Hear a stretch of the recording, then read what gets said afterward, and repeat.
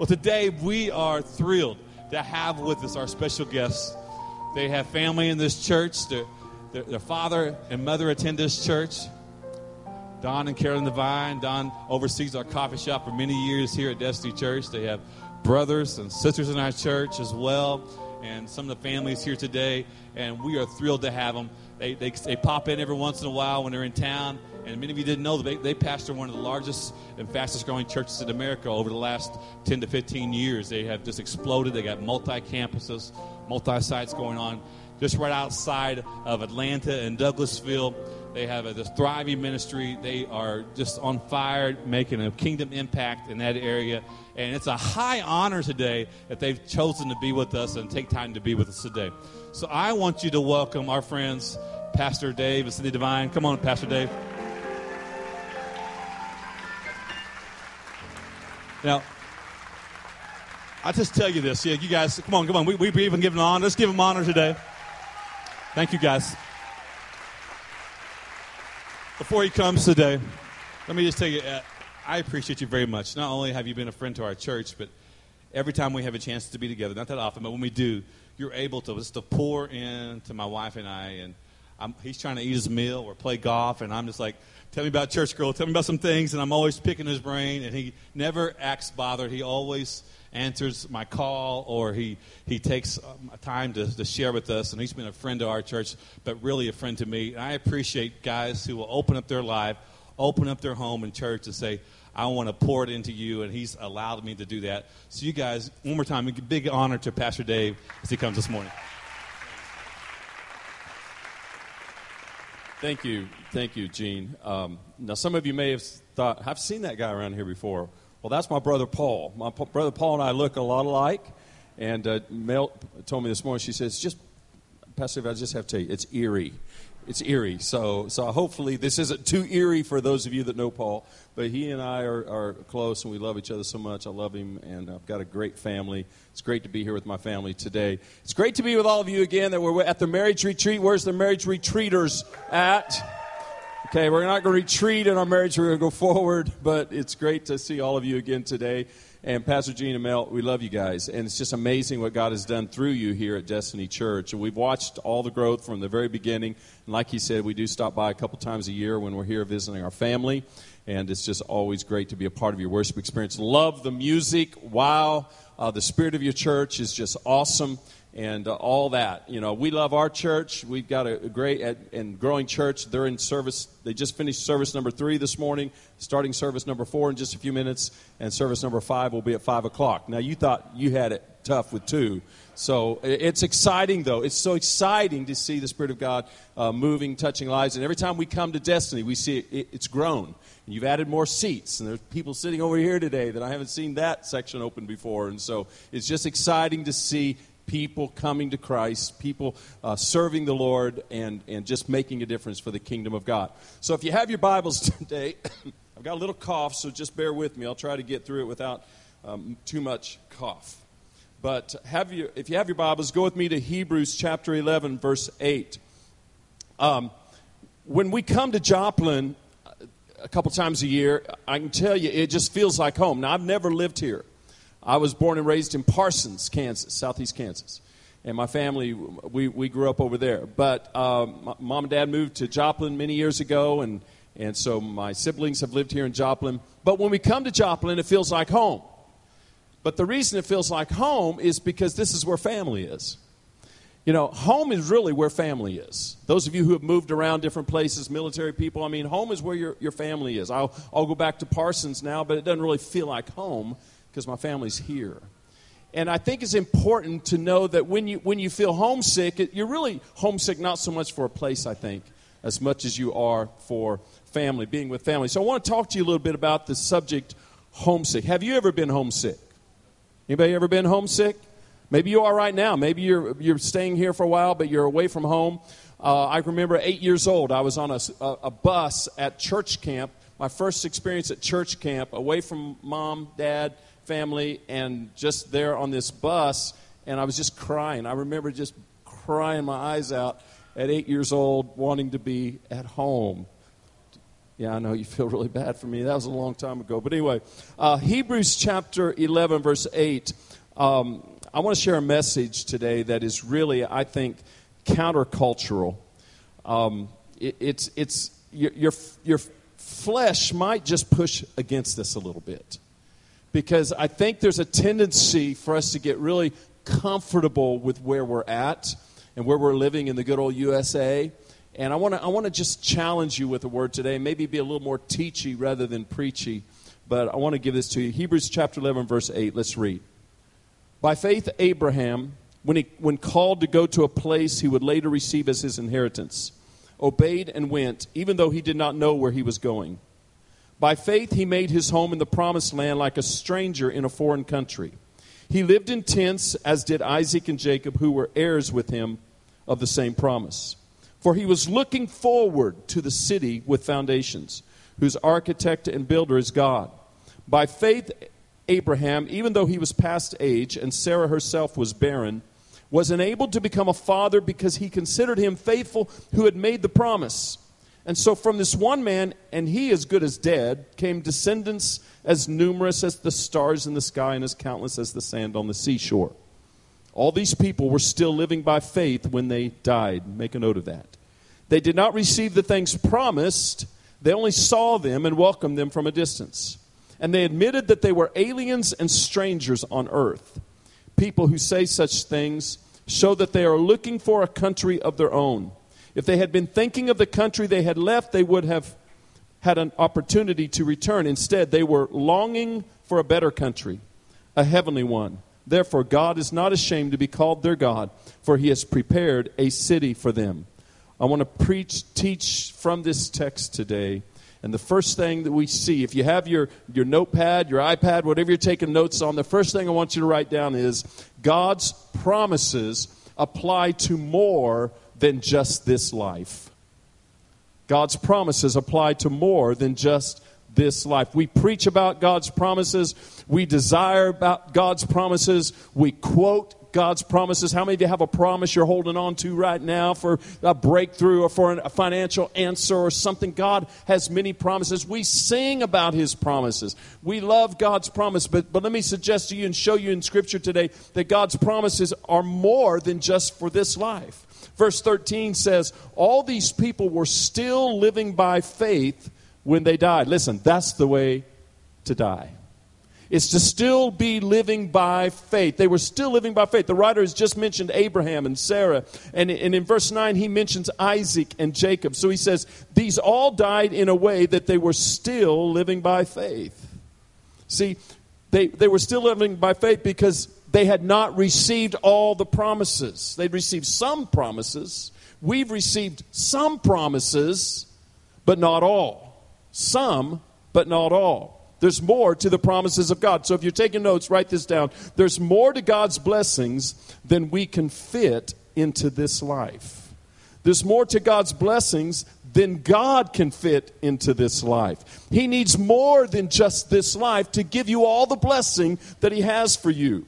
And the lesson is that the promises of God are not only for this world, and some will be received now, but not all. And these patriarchs died still living by faith, still expecting more because God had promised them more. He'd promised them more things. So let's look at verse 13. Keep going as we're reading through this text. They did not receive the things promised. They only saw them and welcomed them from a distance. And they admitted that they were aliens and strangers on earth. Now watch this. The Hebrew writer wants us to understand something that I think maybe we American Christians don't understand so much. And maybe it's because we typically love our nation, we love our home, and we love our lives so much. But the writer of Hebrews wants us to see that the patriarchs, Abraham, Isaac, and Jacob, did not view themselves as being home. But they saw themselves on earth, the Bible says, as aliens and strangers, almost like outcasts or refugees on this planet. And so the writer is teaching us that this should be true of everyone who lives by faith, all the way to the end. That we should be living by faith as strangers and aliens on this planet. That we should be living by faith because of the precious promises of God, understanding that this world is not our home, but we are only passing through. The songwriter said, this isn't our home. We're just passing through it. And I get it. I can even tell maybe by your quietness for a minute that this is countercultural. That our flesh wants to reject the idea that this isn't home. Because we're working to make this a better place. Yes, I get that. Our flesh wants this to be home, but our spirit longs for Eden. Our spirit longs for so much more. For me, I need to admit, as I look at this passage, I need this word. I need me to preach to me. I need the word today because for years, I have to admit, I have slid into a deep love for the good old USA. I have slid into a deep love for the United States of abundance. I'm proud to be an American where at least I know I'm free still. And where at least I know that my needs are met most of the time. Where I know that I am more blessed than 98% of the rest of the entire world. Because God has blessed America. And I love this nation. I love being able to live here. It's a privilege. It's a gift that God has enabled us to live in this great country. In fact, for those of us who love Jesus and for those of us who love to worship and who have followed Christ for many years, many of you, like I have, I've been a Christian since just right after the Civil War. And here's what I know, and here's what it feels like. That we've been on the home team as Christians here in America for a long, long time. I mean, we've lived on the home team. Christianity has experienced home field advantage in America. And that's just the reality. But in the last few years, not so much. In fact, I want to suggest to you it's actually changed. That we as Christians are no longer the home team. You sports fans know what I'm talking about. How many of you are Kansas City Chief fans? Wave your hand at me. Yeah, a big part of the room. I thought that might be the case. Now, I was following Pastor Gene and Mel as they came back from the marriage retreat yesterday, and I looked on their beautiful Nissan Armada. I saw what color it was, but then I saw the tag, and it had a Sooner thing around the tag, and I realized maybe I should not be following them. I don't know. And I may have lost half the crowd right there. I don't know. But those of you sports fans know what I mean when I talk about home field advantage. The Kansas City Chiefs will go to summer practice and move into the fall and summer camp, and they'll go into the fall, and they will have one goal in mind. Yes, the Super Bowl at the end of the season, but to get to the Super Bowl, there's a shorter-term goal. And the shorter-term goal is to secure home field advantage through the playoffs. Right. Why? Because there's a better chance of winning when you have home field advantage. I haven't done all the science on this, but the reality is the statistics show the home team wins the majority of the time. Why is that? There's something about being in your own stadium. The familiar surroundings, the warmth of your own stadium, your own arena, your own ballpark, the place where the crowd is shouting for you and everybody is with you, and it's just nice. It's cozy. It's home. You walk back in from a road trip, and the athletes say, "We're home," and they go out and they perform, it seems, at a different level when they are the home team. And I can say that it feels like, in America over the years as I was growing up, it just seemed like, it was easy to be the home team. And yet now, not so much. Statistically, followers of Jesus, born-again Christians, we've been the home team. We've had it our way. We've lived the Burger King life. We've had it our way with our Bible, with our beliefs, and with our values. But it's no longer true. It's shifted. We're the visitors. We don't have the advantage anymore. We don't get to walk into the marketplace and the schools, the universities, and sit on the soccer field stands and just be able to just share our faith without somebody maybe reacting. Am I right? You can't walk into these secular universities and feel like, hey, everybody around me is people of faith. No, actually it's the opposite. So we're no longer the home team. We don't have that advantage. Liberalism, secularism has taken root. And it now influences much of our nation. It's promoted from our public schools, yes, in our universities, to Hollywood, and from the bully pulpits in Washington, D.C. And those who live for Jesus, not in name only, but those living for Jesus, under the lordship of Jesus Christ, are no longer the home team. We're the visitors. But maybe that home team thing was just an illusion for us all along. Maybe that's not even what God's Word taught we should be thinking of. Maybe we shouldn't have had the feeling of being the home team. In fact, maybe somewhere along the way, the body of Christ began to believe that this really is our home. That we really should hold on to this life because that's all there is. But how many of you know that's a lie? How many of you know that's what the enemy wants the church to believe? That somehow this life is all there is. So we need to invest in this life and not worry about investing in another life because this life is all there is. But that's a lie. That's not the truth. And so this is not our home. God's promises say there's more. And many of God's promises, listen, are still future. And so we need to be looking and we need to be longing for more.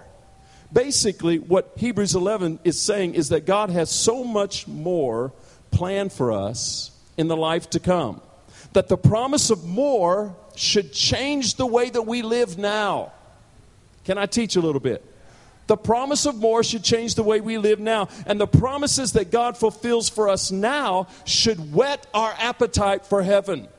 When He heals us now, when He provides for us now, when He reveals Himself now, when we get into His presence and we worship Him like we are today, and we do it now, all it should be doing is whetting our appetite for heaven, for something that of greater glory, for something that's more than what we have now. How wonderful it is that He gives us a glimpse of heaven now. How wonderful it is that He gives us precious promises now, and He performs His word, and He provides for us now. But it's only really to let us see, hey, you know what? There's more than this as followers of the Lord Jesus Christ. In fact, in the book of Philippians, Paul explains it this way. He has a tension. He has a struggle going on. And he explains it this way in chapter 1, verse 21. He says, "For me to live is Christ, and to die is gain. If I am to go on living in the body, this will mean fruitful labor for me. Yet, what shall I choose? I do not know. I'm torn between the two." He's torn. What's he torn between? He's torn between living and dying. He said, if I had a choice right now,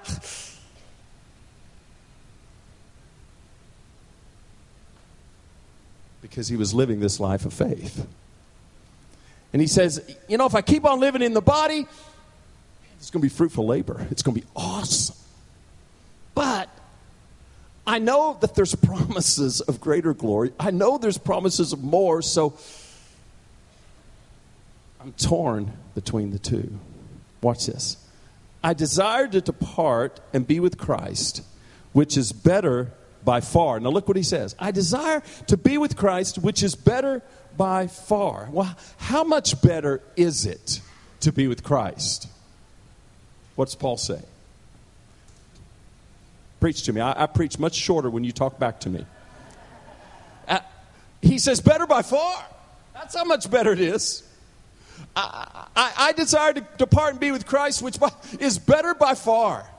Better by far. Now, I don't know what I can do to convince you of that other than let the Holy Spirit do it through God's Word today. Because I just want you to know that God says it's better by far, and what God says He means. It's better by far. Now, I'm not wanting you to have a death wish to go experience heaven and make it better because it's better by far. But I do want you to believe that God's word is true. Yes, we should continue to labor for God now. We should continue to love life and give God our very best now. But in my heart, I know there is a place that is better by far. I know it's better by far. You don't need to go to a mountain and put on a white robe and just say, oh, it's better by far, and I can't wait to get there and not do anything now. No. But we as the visiting team now know that there's coming a day and there's a place that we are going that's better by far. He says in verse 24, but it is more necessary for you that I remain in the body. So now he's kind of making up his mind that it's necessary that I stay here because there's fruitful labor here. Verse 25, convinced of this, I know that I will remain and I will continue with all of you for your progress and joy in the faith. He says, I'm going to stay here and I'm going to continue for you, for your progress, for your joy in the faith. I want to see you keep growing in grace and faith and knowledge of the Lord Jesus Christ. I want you to believe that the joy of the Lord is your strength. So I'm going to stay here and I'm going to keep depositing in you. I'm going to keep investing in you. We're going to see more souls come to Christ. We're going to disciple them and we're going to see them grow in their faith. And that's wonderful. That's great. And that's important for us to do that. I want to see your progress. I want to see your joy in the faith. Paul says, but I just have to tell you, I'm homesick. I just have to tell you, I'd rather be in heaven with Jesus. But I know staying here will help other people to find Jesus. So, I'll remain here. Secondly, number 2, living by faith is living the tent life. What do I mean by that? Keep reading with me in Hebrews 11, verse 9. By faith, he made his home in the promised land like a stranger in a foreign country. He lived in tents as did Isaac and Jacob, who were heirs with him of the same promise. The Bible says he lived in tents. Now, I camped out a lot as a kid with my friends, with my cousins. We'd go out to the lake. I camped out a lot, but as an adult, I would much prefer the Hyatt, the Hilton, over the KOA. I just would. I'm not a camper. Cindy and I have not done any camping as a married couple. We just haven't. We just like to camp out at the hotel. Much better. But I've put up tents, and I've slept in tents, and I've tore them down. And I know when you're living in a tent, you don't spend a lot of time getting the tent comfortable. Why? Because you're going to tear it down. You're going to pack it up and you're going to move again. You don't spend a lot of time decorating the tent because you're just going to stay there temporarily. Now, I know that if we were going to start camping, which we're not, that Cindy would say on the way out of town, hey, I need to stop at Hobby Lobby. I need to pick up a few things for the tent. Or I need to stop at Home Goods because we need to kind of decorate. I'm like, no, we're not spending any money on the tent. We're just going to throw the sleeping bags down and we're going to stay overnight or for a few nights or whatever. It's momentary. It's just for this little while. James said it this way. He said, life is but a vapor. It's just here for this little while. Now, as a young pastor and as a young Christian, I read that scripture and I thought, yeah, right. Now I get it. Now I understand how quickly it goes. Teenager, young adult, young families. Life is so fast. It's here for a little while and it's gone. It's just we're living a tent life. And so what I want to do is caution you from digging down too deep and planting your roots here too deep and building and see how big you can build and how big of a future and all those things are okay as long as you keep in mind that we're going to hold on to it loosely. That this isn't all there is. This isn't what I'm living for. All the stuff and all the things and the status and all the things that and all the degrees behind your name, all those things are fine if you can use it for the glory of God. But don't do it just to have it, because you're not going to have it very long. It's amazing. I look at my family, and I stand up here as an older guy now. I mean, I'm past halftime. I'm a sports fan, so a lot of sports illustrations. I'm at the end of the third quarter, maybe. I don't know. I mean, I'm middle of third quarter. My sister's saying, no, you're not at the end of the third quarter. She's probably saying, you're in the fourth quarter, buddy. And I've been thinking, and I'm now thinking out the next 20 years. Because I view myself, and when I look in the mirror, hey, I see a really, okay, I won't tell you what I see, but I think of myself as young. I mean, I may have 3 kids and 110 grandkids, but it feels like it when they come over. I have 10 grandkids. And I think out in the next 20 years, and I think, ooh, I'm going to be 76 in 20 years. People are going to think I'm old then. Or I'm older. But I don't think of myself that way. But my point is, I can't believe I'm here already. I love where I'm at. But I can't believe I'm here already. It goes so fast. But I'm living a tent life. I'm investing now in the things that are eternal, not the things that will just pay me back now in this life. The tent life for us simply means we understand that this is not all there is. We're going to be moving on. And my hope is not in what I have, but my hope is in what is coming. If you're taking notes, write it down. My hope is in what is coming. So we should hold the things loosely. And then the Bible says that Abraham lived like a stranger. And this is a common term for people of faith in Scripture. In fact, in Psalm 39, King David looked back over the testimonies of the people of God before him, and he included himself in the lineage of strangers on the earth. Strangers. Kind of an odd term. Psalm 39, verse 12. Hear my prayer, O Lord. Listen to my cry for help. Be not deaf to my weeping, for I dwell with you as an alien, a stranger, as all my fathers were. In other words, all of those who went before me, they were strangers and aliens too. Now, when we're talking about, for you young people, when we're talking about aliens, we're not talking about UFOs. No, we're referring to people who are actually residents of another place. People who are residents of another country are considered aliens. We're talking about people who are from out of the country and they need a green card or they need a temporary resident visa. And really, as followers of Jesus, that's who we are. I think we need to teach this in Discipleship 101. That's who we are. We are not citizens of this planet, but we are residents of another place. That we really kind of need our own green card here because we're not citizens of this world. Oh, I know where we are in the physical realm. But in the spiritual realm, I'm a citizen of another country. When you were born again, your citizenship was transferred. You need to understand that. You didn't just sign up and say, okay, I'm a Christian now and I'm saved and I'm gonna one day go to heaven and I'm going to avoid hell. No, actually it changes the way we live now on this planet because we're no longer citizens of this planet. But our citizenship, Paul says, was transferred to another kingdom. I love it in Philippians chapter 3, verse 20. It says, but our citizenship is in heaven. It's so clear. Followers of Jesus have a citizenship card in heaven. And we eagerly await a Savior from there. From there. Our Savior's from there. Our Savior is not coming from this planet. Our Savior is coming from heaven. And so listen, if you aren't real comfortable with the values and the vices of your culture, this culture, good. That says something about you. That says something about your citizenship. If you're not comfortable with all the things you're seeing in the media and all the things that this culture is promoting and the different lifestyles, if you're not comfortable with the things that you're hearing, good. That means you're a citizen of another place. That's to be expected because this is not your home. Peter says this in 1 Peter chapter 2, verse 11.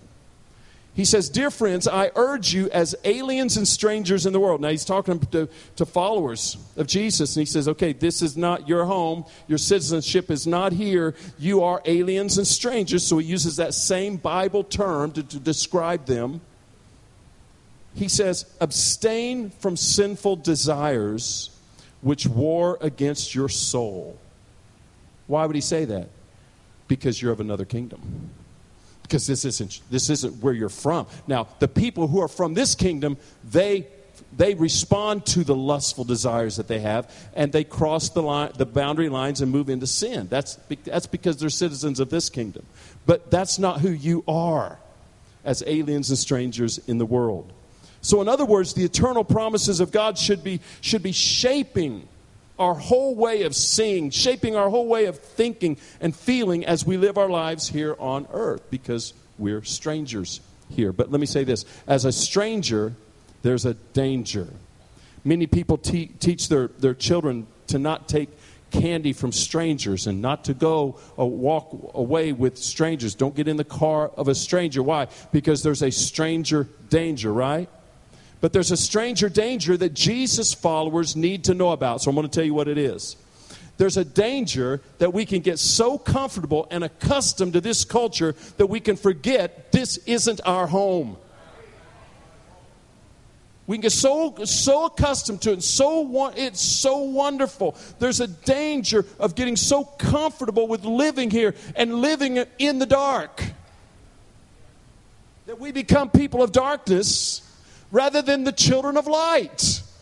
We are the children of light. Light should burst forth in the darkness. Light is different than darkness. Light produces wonderful things. Darkness produces sin and death.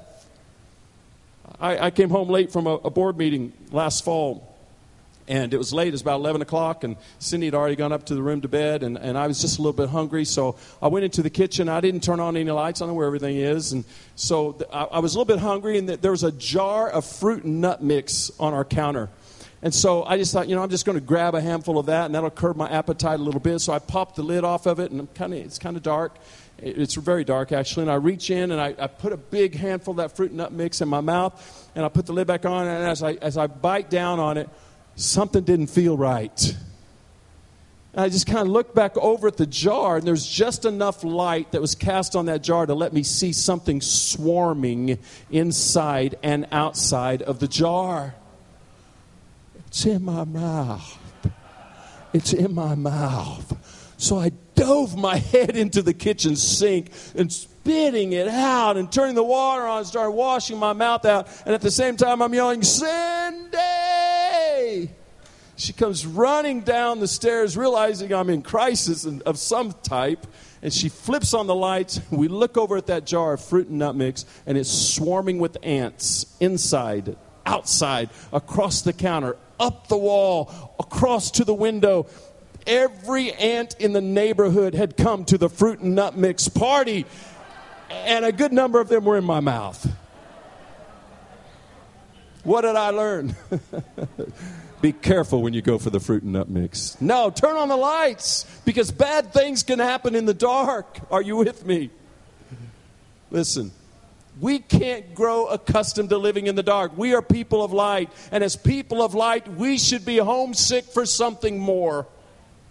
Romans chapter 12, verse 2 in the Message says, don't become so well adjusted to your culture that you fit into it without even thinking. Instead, fix your attention on God.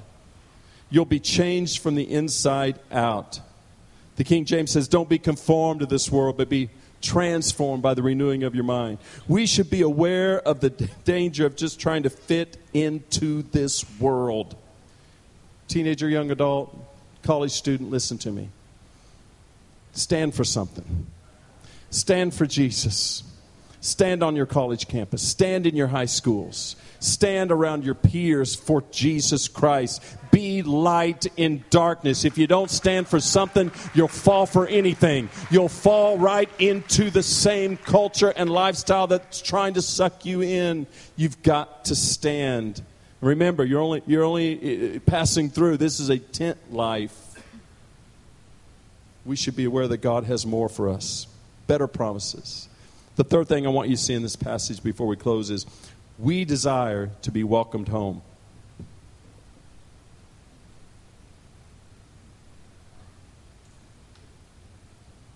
I hope you'll write that down. We desire to be welcomed home. I want to point out two key words in verses 13 through 16 of our text. And they admitted that they were aliens and strangers on earth. People who say such things show that they are looking for a country of their own. If they had been thinking of the country they had left, they would have had an opportunity to return. Instead, they were longing for a better country, a heavenly one. The first key word I want you to see here in this verse is looking. A stranger living by faith in God's promises is someone who is looking for another country, another kingdom. He understands Matthew 6:33 that says, "Seek first the kingdom of God and his righteousness, and all these other things will be added unto you." A person who's looking and longing is seeking first the kingdom of God in this life. And if you do, all these other things that the flesh kind of looks for and longs for, God says, "Hey, I got that. I'm taking care of that if you'll seek me first." When we're looking and longing, we also understand Jesus' words in John 14. When he said, "In my Father's house are many mansions. If it were not so, I would have told you. I go to prepare a place for you. And if I go to prepare a place for you, I will come again and will receive you unto myself, that where I am, you may be also." When we're looking and longing, we know that there is a better place. In fact, it's better by far. Better by far. The Bible says they were looking and longing, and this speaks to desire. The life of faith looks for and longs for a better country. Yeah, we have a great country. I'm proud to be an American. I've told you, I'm going to vote. I think everybody ought to vote. I think we're part of the greatest nation in the world. I'm not here to promote any candidate or to talk politics with you today, but I believe that America was established to be, I think God established America to be the great nation that it's been. I believe God established America to stand with Israel. I think God knew that Israel would always need a friend, and that we're here to stand with Israel. I think God established us to be the great missionary nation that we are, to be a light, to be a beacon that's shining around the world. And if there are people telling you that's not what we were designed to be, I believe they're wrong. I believe that we were designed to be a nation that would help the poor, that would help those that are struggling, yes, that would step in and help when other nations are being attacked by enemies. I think God raised us up to be that nation. And I think God wants us to be that.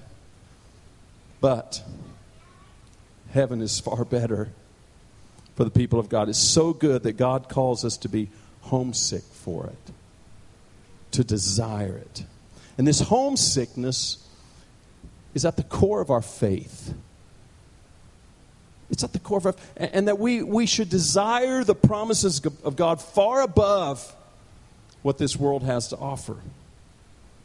Now, finally, as I prepare to close, listen, lean in here. This kind of faith that I'm talking about today has an amazing effect, but the effect is not only on us, but there's an amazing effect that this kind of faith has on God. And I want to show you.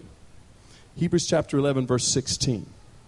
Instead, they were longing for a better country. Watch this, a heavenly one. Therefore, watch, God is not ashamed. Well, that's an interesting line, isn't it? He's not ashamed to be called their God, for he has prepared a city for them. So if you're taking notes, number 4, God is not ashamed. To me, that's just a striking phrase. I don't think there's another phrase in Scripture quite like it. God is not ashamed to be called their God.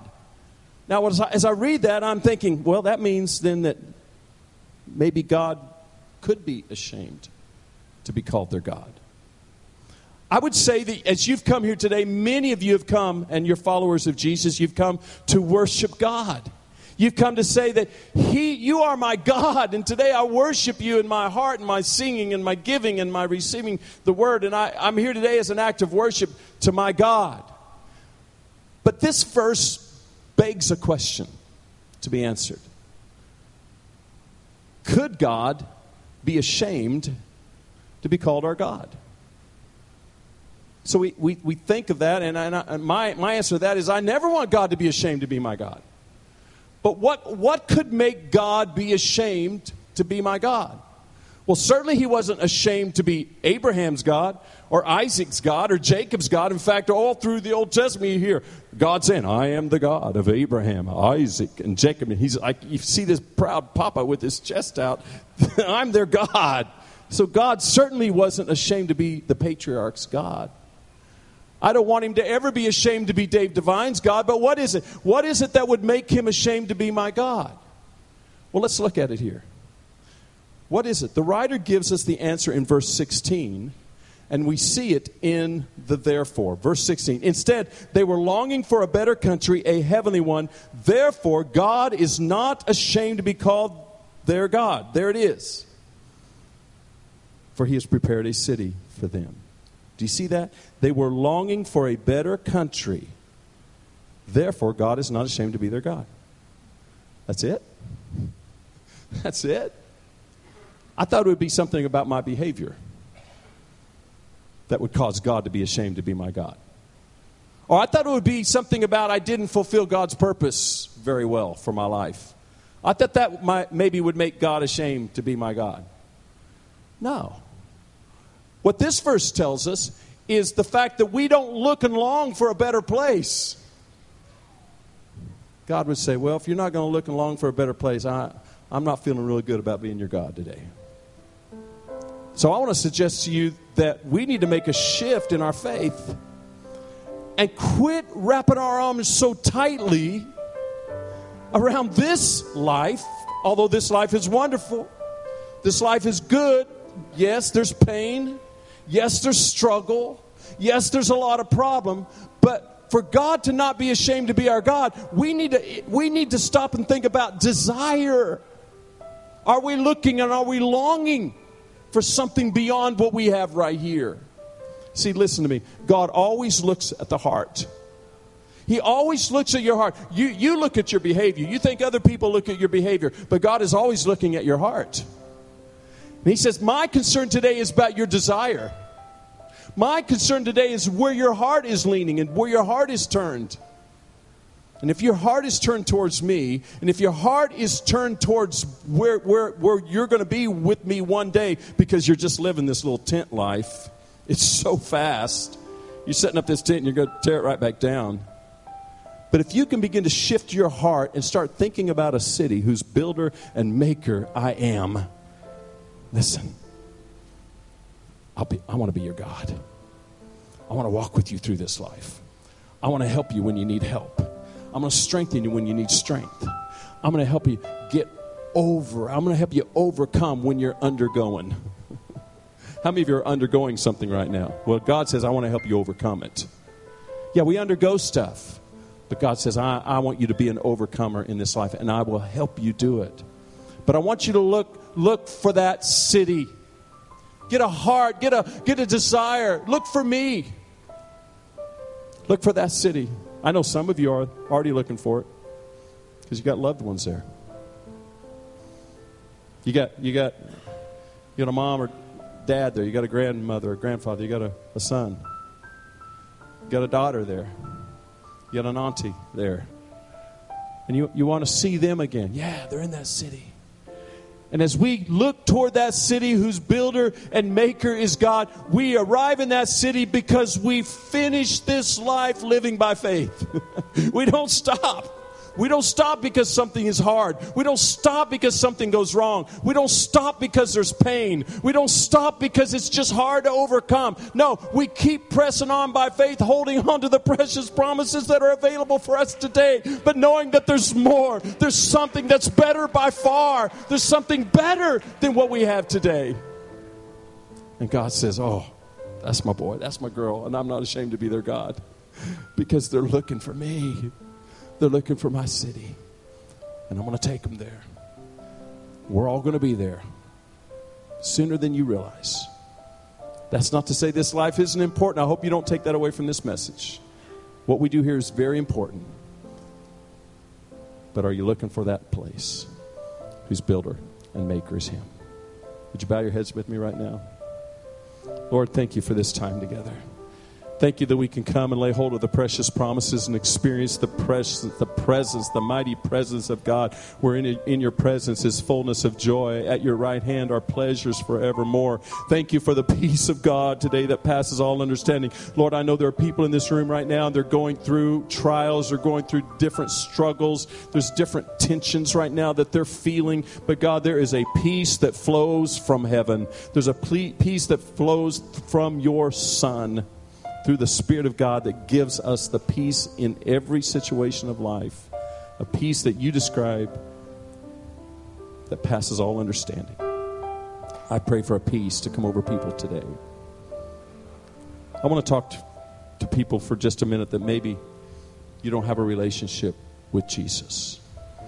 Or maybe you're in a place right now where you just don't feel you're in a right place with God. In fact, if you're in that place, or maybe you're just kind of like, I'm just so struggling in my spiritual life, I'd like for you to just kind of look up at me for a second. Because I want to give you a quick, very important and concise presentation of the gospel of Jesus Christ. Here it is. Here it is. Here it is. 60 seconds, 90 seconds. The Bible says God became man in human flesh. And he lived the life that we should have lived. And he died the death that we should have died in our place. But on the third day, listen, he rose again, proving that he's the Son of God and offering the gift of salvation to everyone who would repent and believe in his name. He's saying to you today through that gospel message that Jesus Christ died, but he rose again on the third day, and he died as a sacrifice for your sin. And for all the things in your past that seem to hold you back or hold you down, or maybe have a grip on you right now, a sin hold, a sin grip on you. The Bible says Jesus died for that. He rose again in power that you could be set free from that sin grip. And right now, he wants to set you free and give you a brand new start. You say, well, how do I do that? By putting your faith in him. So with your heads bowed and your eyes closed, no one looking around, I'm going to just ask on the count of 3, how many of you would lift up your hand and say, Pastor Dave, today, include me in this prayer time because I need a brand new start. I want my heart washed and cleansed. I want to walk out of here walking in a brand new way. I already see hands going up, and I haven't even started counting yet. 1, 2, 3. Shoot your hand up all of this room and be included right now and say, Jesus, I need you today. I need to have a brand new start. I want you to wash me and cleanse me and make me brand new. Wow, wow, wow. Thank you, Lord Jesus. All right, you can put your hand down. And if you lifted your hand, or even if you didn't lift your hand, but you want to be included in this, I'm going to ask you to begin to pray. I'll guide you, but I'm going to ask you to pray. I can't pray for you. And as you begin to pray, pray something like this. Lord Jesus, I admit that I've sinned. Just tell him, I admit that I've sinned. I admit that I've gone my own way. And I believe today that you are the Son of God and that you rose again on the third day. Tell him, I believe you're the Son of God. I believe you rose again on the third day. Right now, I confess that I've sinned. I confess that I've offended you. I've offended God in my behavior. And I ask you to forgive me and wash me and cleanse me of my sin. Just tell him, ask him right now, wash me, cleanse me, make me brand new. Give me a brand new start today. Thank you for the power that's available through the blood of Christ, the resurrection of Jesus, the power that's available to set me free. If you're here today and there's anything that's just grabbed a hold of you that you just can't get free of, just say, thank you, Lord Jesus, that the blood of Jesus, the cross, sets me free today. I put my faith in that. I put my faith in you. And right now, receive what he has for you. And if you're praying with me right now, in the name of Jesus, the Bible says you are saved. You have confessed Jesus as Lord. You've repented of your sin. You've admitted that you've sinned. And now you've said, Jesus, you are my Lord and Savior. Just tell him that. Jesus, you are my Lord and Savior. And the Bible says in Romans 10:13, whoever shall call upon the name of the Lord shall be saved. We believe that promise. So let's celebrate right now all over this room people who have said, yes, I am saved today. Praise God. Praise God. Praise God. How many of you, as you're looking up at me, would lift up your hand and say, Pastor Dave, thank you for the good reminder today that we're just living a tent life, that we're just passing through, that we can't live and dig into this culture, but we've got to live countercultural, and we've got to be people of faith all the way to the end. God bless you. Thank you for letting me be here with you today.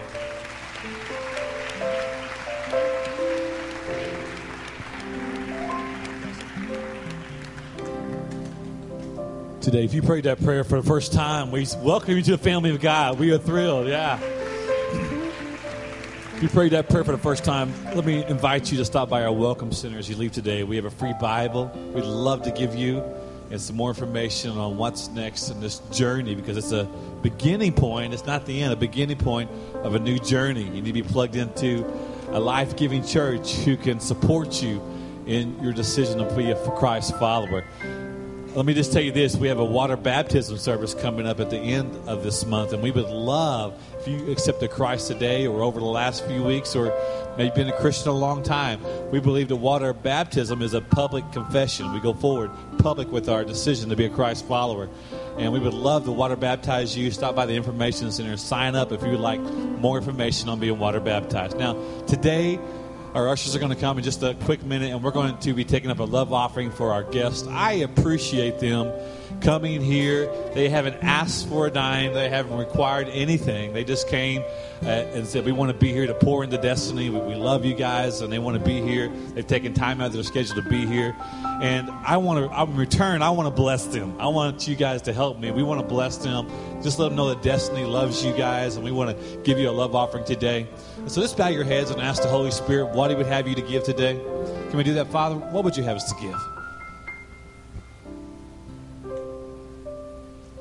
Now, as He speaks that number to you, I want you to be quick to obey. And let's give this, everything that comes in this offering, we're going to give it to them. We're going to bless them today. God bless you today. Stand on your feet.